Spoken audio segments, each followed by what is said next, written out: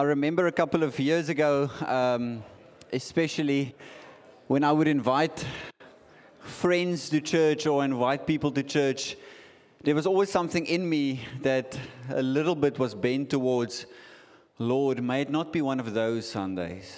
You mean those crazy ones, those that people jump up and down or speak in different languages, or some demon run out of the door, or just something strange, Lord. Let it be a normal Sunday.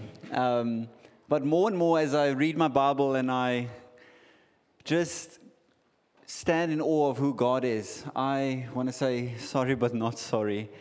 Because this is ultimately a group of people that love the Lord and not only say that they are Christians, but there's truly a life laid down and given to God.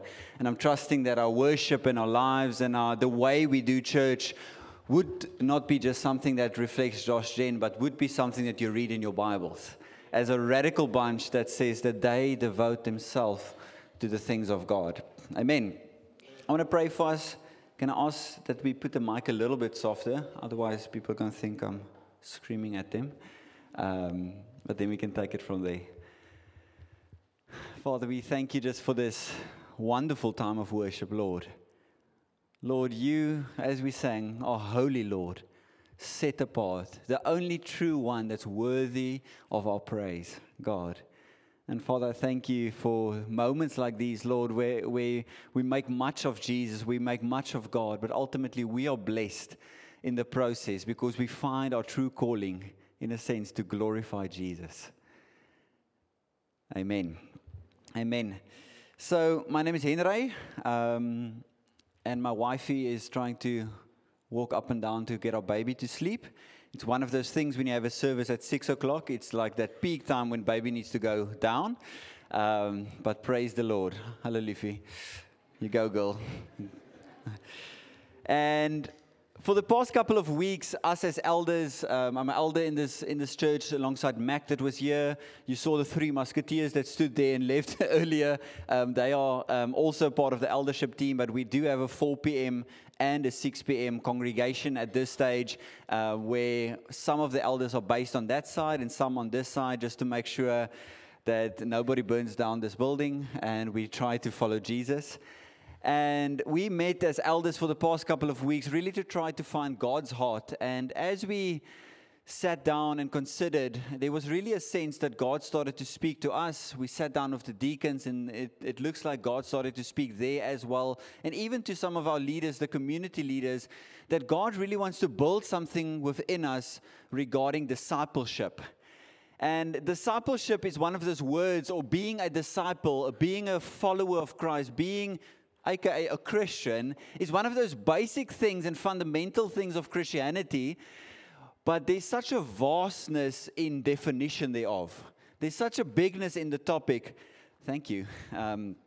And we really thought that God wants to come and build this within us. And it's almost like back to basics, because a building like we on today or in today never decides on its own that I'm going to move from my foundation and then I'm going to go plant myself somewhere else. That would be strange. Likewise, in Christianity, we don't move on from the basics or graduate from the foundations, but the building of our Christianity is always built upon the basics of the faith. Because later on in life, we start to see a crack in our Christianity building. We start to see a leakage there or something skewed there. And then we need to ask God, how is the foundations going? Is there something that I need to go dig down again and say something was built wrong or something was laid down? So we need to actually continually be those that go and revisit the basics of Christianity. Amen? So discipleship in its essence is actually a student or a follower of somebody. And if you are sitting in a church today or church building, I must say, then you are actually aiming, hopefully, to be a student or a follower of the person of Jesus Christ and acknowledging Him as Lord and as Savior. But we're going to probably, for the next couple of weeks, dig into a little bit deeper into this topic of discipleship. And it might come across a lot of things that we need to do or be or not do. And this is what a disciple looks like. But tonight, what I decided to do and rather felt to do is to pause a little bit and take a little step backwards and then look at the topic of discipleship and ask the question, why?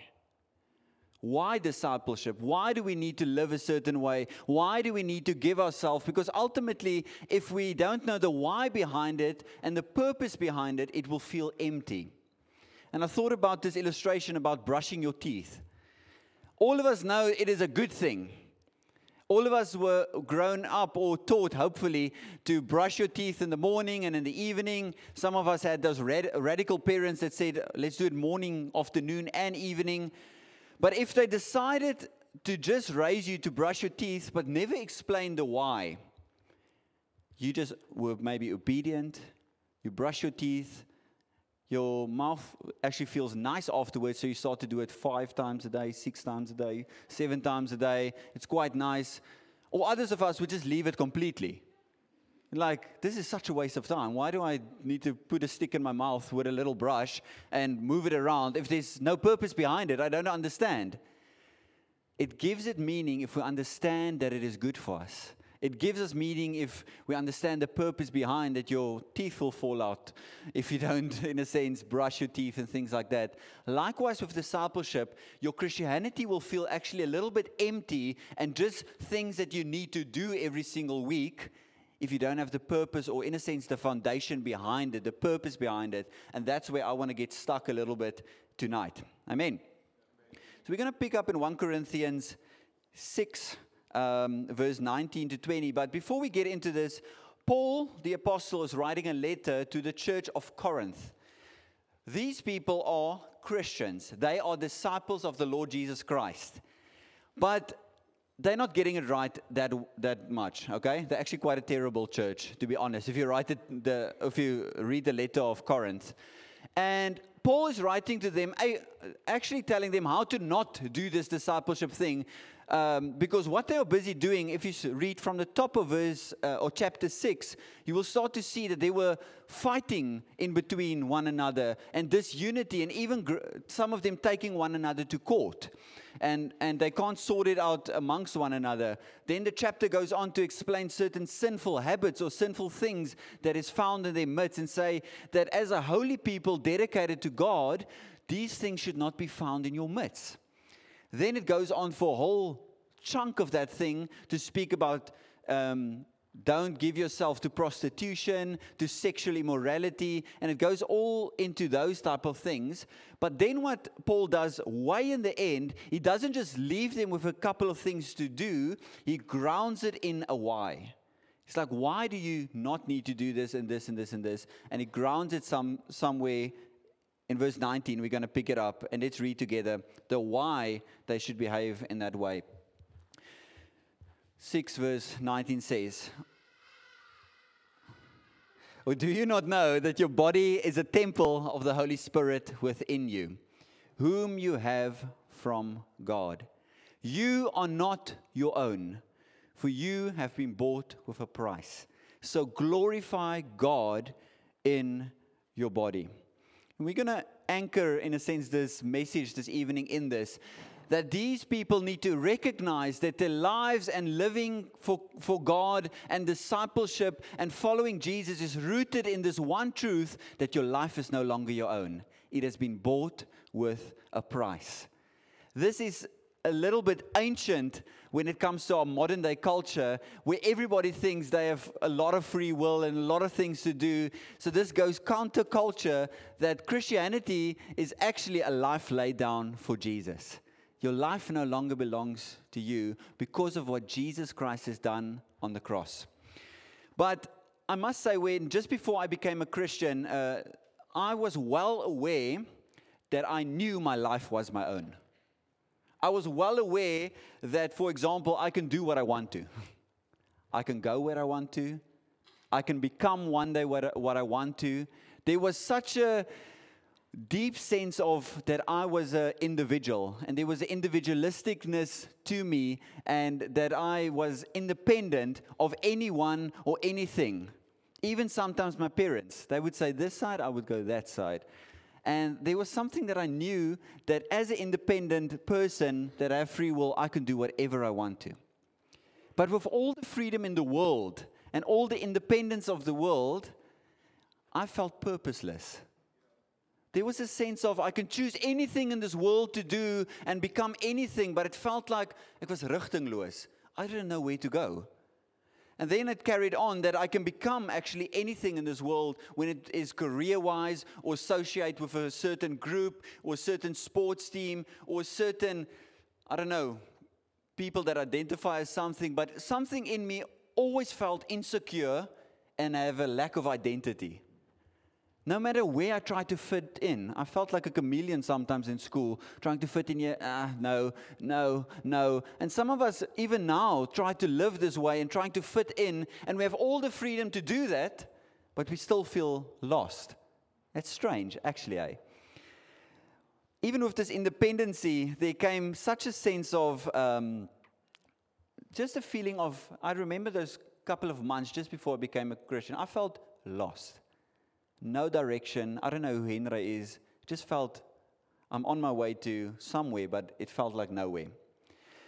And the thing that I want to just explain with this is the feeling of feeling lost or this independency is actually rooted in the spirit of, big statement, of Satan.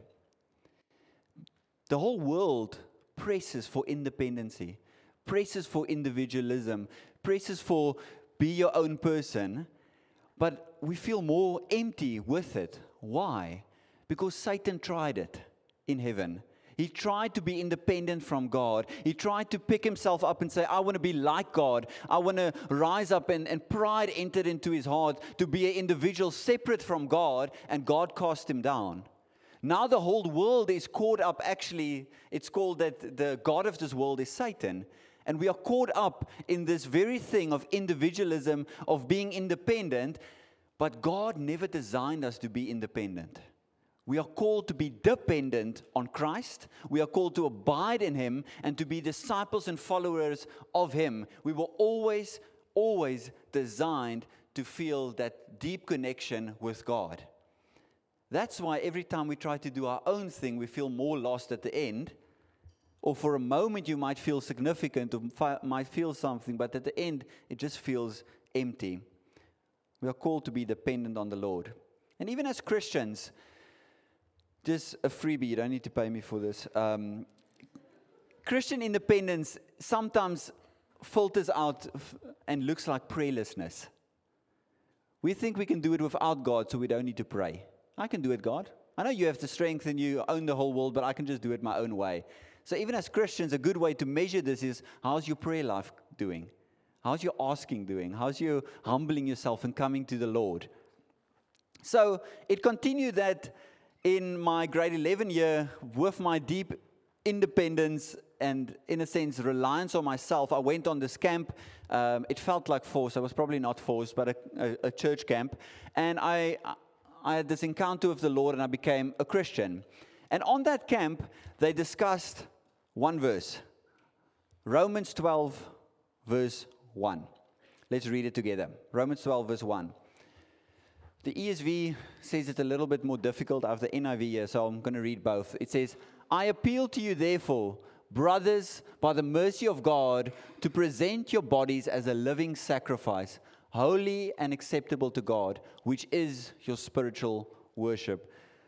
The NIV speaks about, therefore, I urge you, brothers and sisters, in view of God's mercy, to present yourself as a living sacrifice, holy and pleasing. This is your true and proper worship. Paul is saying here that we should lay down our lives and give it to God as a living sacrifice. And by doing so, that is actually our worship unto Him. But he's saying that it's not only that, but it is rooted in something. Being a disciple, being a Christian, laying down your life, giving your life to God is not the only thing. It's rooted in view of God's mercies. So if you go read the book of Romans, before chapter chapter 12, stating the obvious, there was 11 other chapters. In these other 11 chapters, we need to ask, why did he say therefore? They need to ask, where from is he coming by making this statement? And the where from is 11 chapters of him systematically explaining and laying out the gospel, that the first 1 to 3 chapters speaks about how sinful we are. It speaks about how our desires actually contrary to the Lord. There's an independency to do it our way rather than God's way. And there was a standard place, and we fell so short of that standard. And ultimately, we deserve nothing more than punishment in hell because we are opposing the creator of the heavens and the earth. But God looked down on us and he said, I look at these people, and with love, I see that they can't do it. They're trying to be better people. They're trying to find themselves like I tried to do and fit in certain groups and try to find my identity. But I felt more lost. And he said, they can't. They need somebody that can. And God, being rich in mercy and generous and kind and loving and looking into the situation, said, I will make a plan. I will make a plan. And Jesus Christ decided to lay down his life on our behalf to make a way, to create a door, to create a bridge that we could never cross. A river that was so large and so vast that only God himself can cross that. And he laid down his life creating this bridge that now as we come to Jesus, as we come to Christ, he is now the door. He is now the way. He is now the bridge that we can cross to go to the Father. Hallelujah. And in view of what God has done, we have now free access by believing in him as Savior, but also as Lord, and laying down our lives for him. And then he starts to not only, in a sense, now we call ourselves Christians, but he starts to create something new within these people that are given to God. And these are some of the things that he makes new that I just thought about. New in our thinking. New in our purpose. Once I didn't have a purpose, but all of a sudden I aligned myself with God, and it felt like life just made sense. Because he is ultimately the creator of life. He gives us a new nature. The Bible says that before you became a Christian, you were by nature children of wrath, opposing God. But he takes away that nature and gives us a new nature of the likeness of Christ. He gives us a new heart, that hardness and opposing God. He takes it out and he puts something new in you. Once it was difficult to love, then you became a Christian and it just became natural. Once you were quite a sierknol, what do you call that? Just somebody just like frowning the whole time. And then God comes to do a work in you, and all of a sudden you start to smile every now and then. There's a joy and the life of God in you for most of us. Some of us are just a work in progress. We get new desires. I loved to sin. You never hear that in church. Before I became a Christian, I lived to sin. Everything in me was drawn to that. My desires was to please my father, Satan. It's true. That's what Jesus says. If you don't follow me, you follow Satan, your father. Everything in me, I was a good sinner.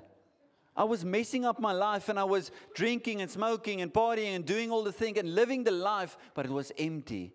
Then I became a Christian. I never read my Bible. I never thought about God. I never had the desire to worship. It's just awkward people jumping up and down. And every now and then a hand goes up.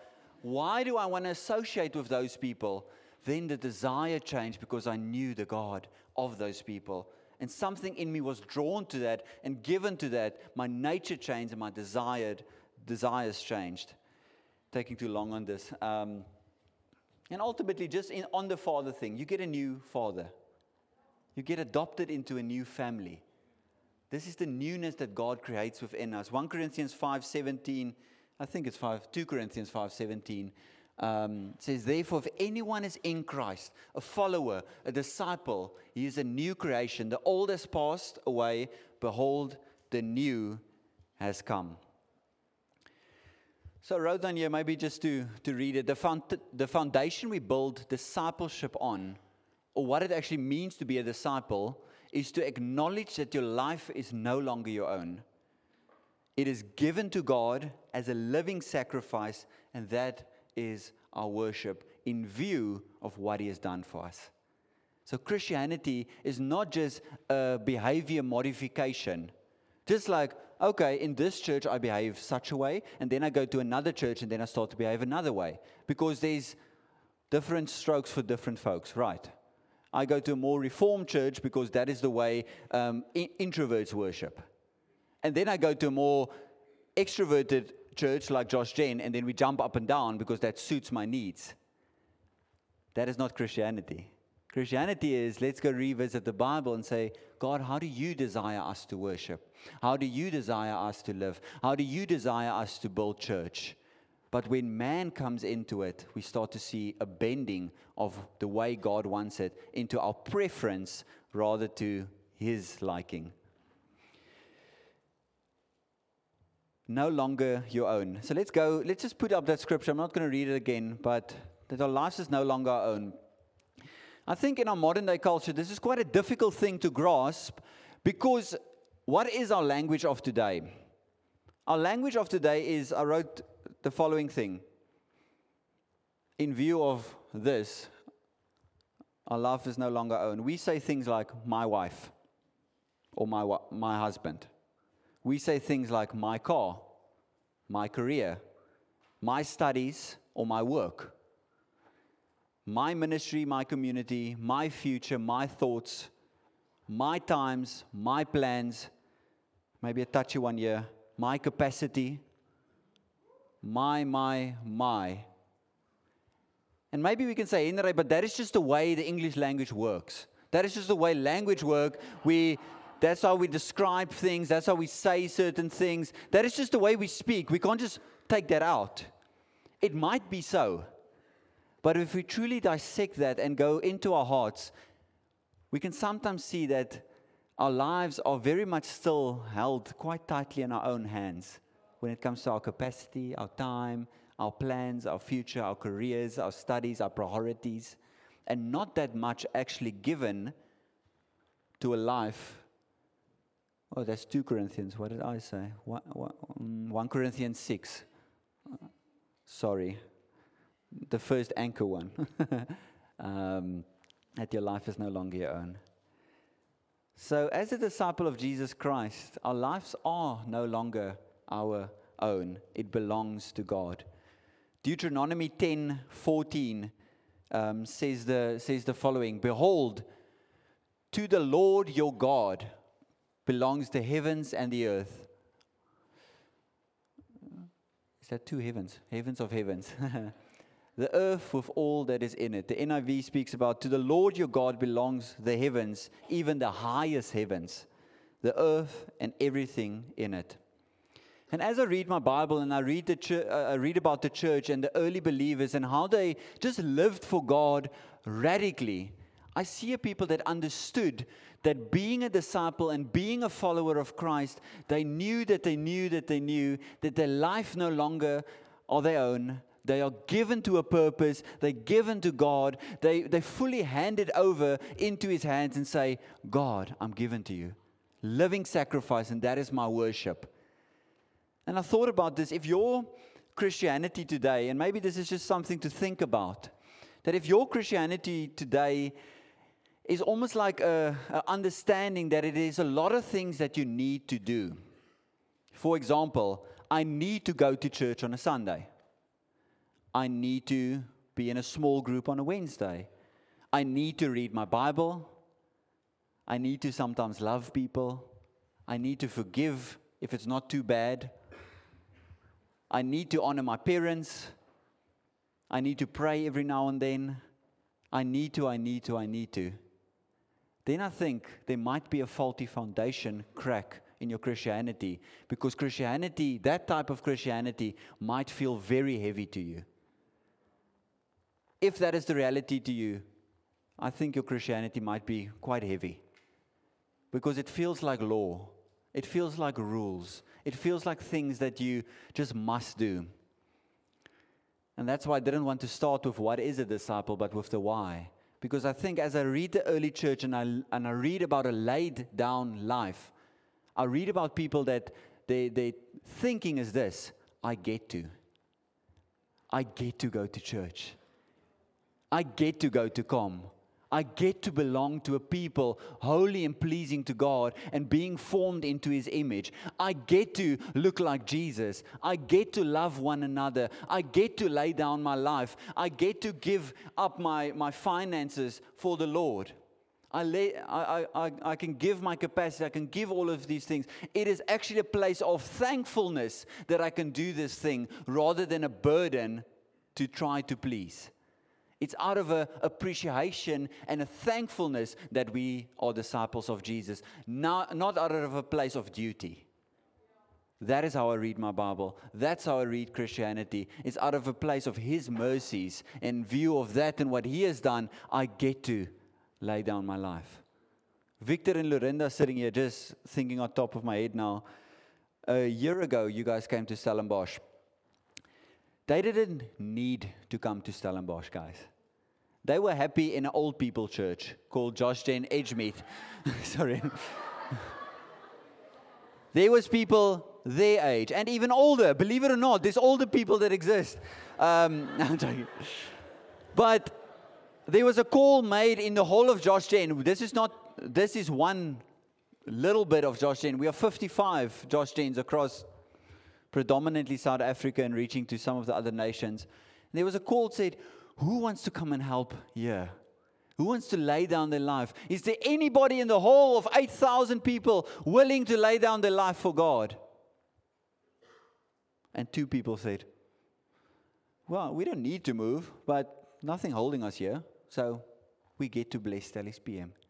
And something of that heart we need to learn. They are, in a sense, before us. They have a lot of stories in their back pocket. They have a lot of testimonies. They have a lot of, in a sense, stories of laying down their life. But as this generation, we get to build up these stories, to lay down our life. And as the next generation come, will look at us and say, that was a people laid down for the kingdom of God. I want to imitate that. And something in me looks at them and say, I want to imitate that for the rest of my life. A laid down life. So ending off with the following. So how does this look for us and in our daily walk? I thought about the word stewardship. If everything belongs to God, that means it's borrowed to us. And it does never belong to us. Our time is borrowed to us, so we get to steward it for God. Our money and possessions is borrowed to us by God, and we can steward it. When it comes to our bodies, it doesn't belong to you. It's given to God, and we can steward it. Your future and your career, it's from God.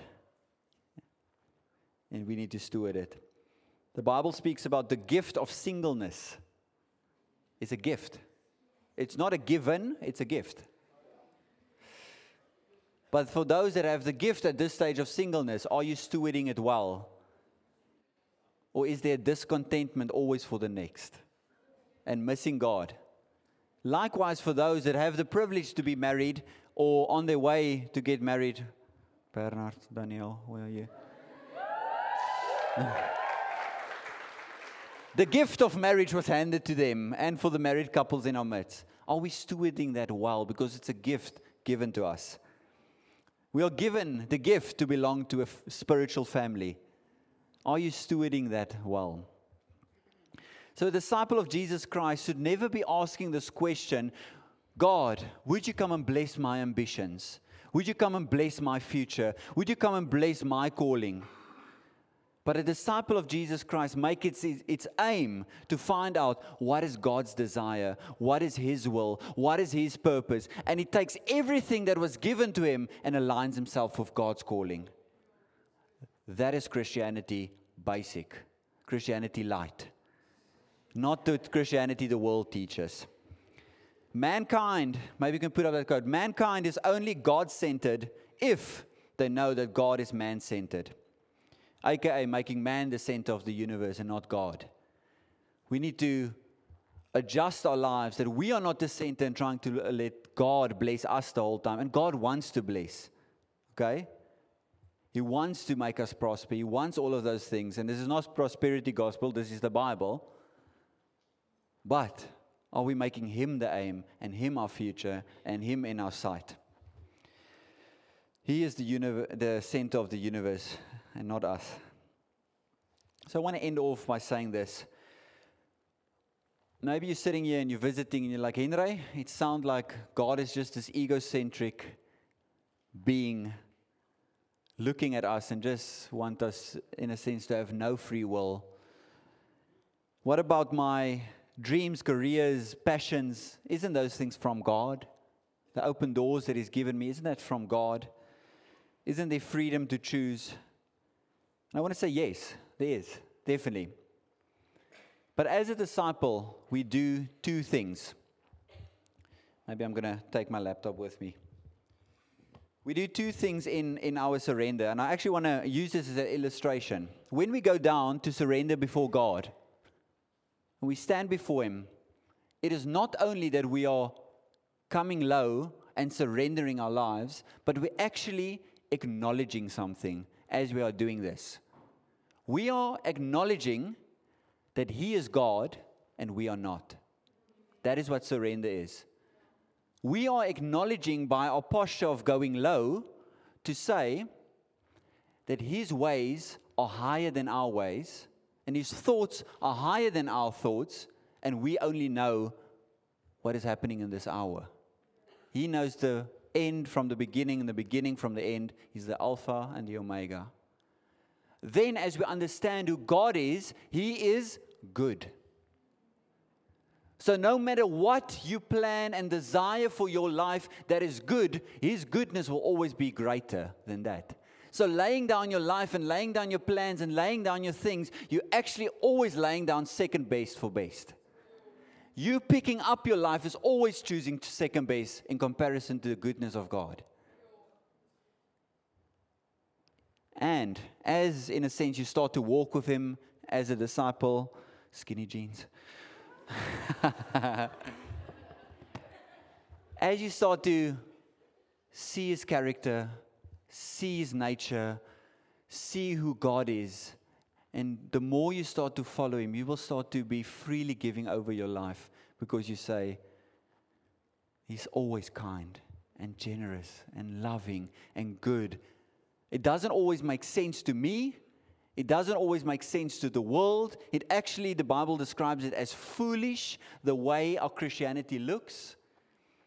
But at the end, I've been walking about 10 years now with the Lord. And that's a short while.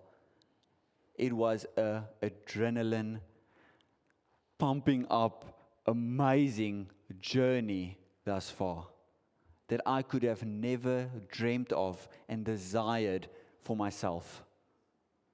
Life started to find purpose, pleasure, meaning, satisfaction. Just it clicked as I laid down. And that is what it means to be a disciple. So don't be afraid, as I wrote down this, don't be afraid to commit an unknown future to a known God. Our lives are not our own, it belongs to God. That is the foundation of being a disciple, the why of what it means to follow Him. Let's stand.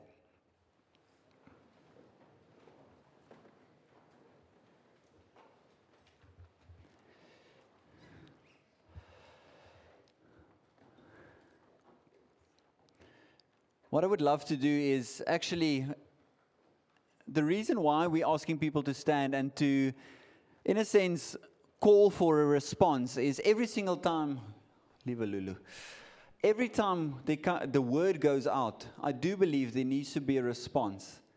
Otherwise, we harden our hearts and just come every single week and year and in a sense, soak up the word, but we become, fat Christians.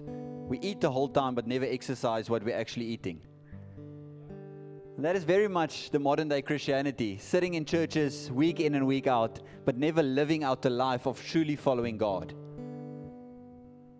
And I want to actually do that call. The first group, for those that might be visiting here, I met 24 Henrys and a couple of Kobuses in this room. Welcome. And Ruben, my neighbor. There's a couple of people visiting. But maybe you're visiting and or you've been with us a while, and as you've heard these words, there's something in you that's a realization of that deep, still independence from God.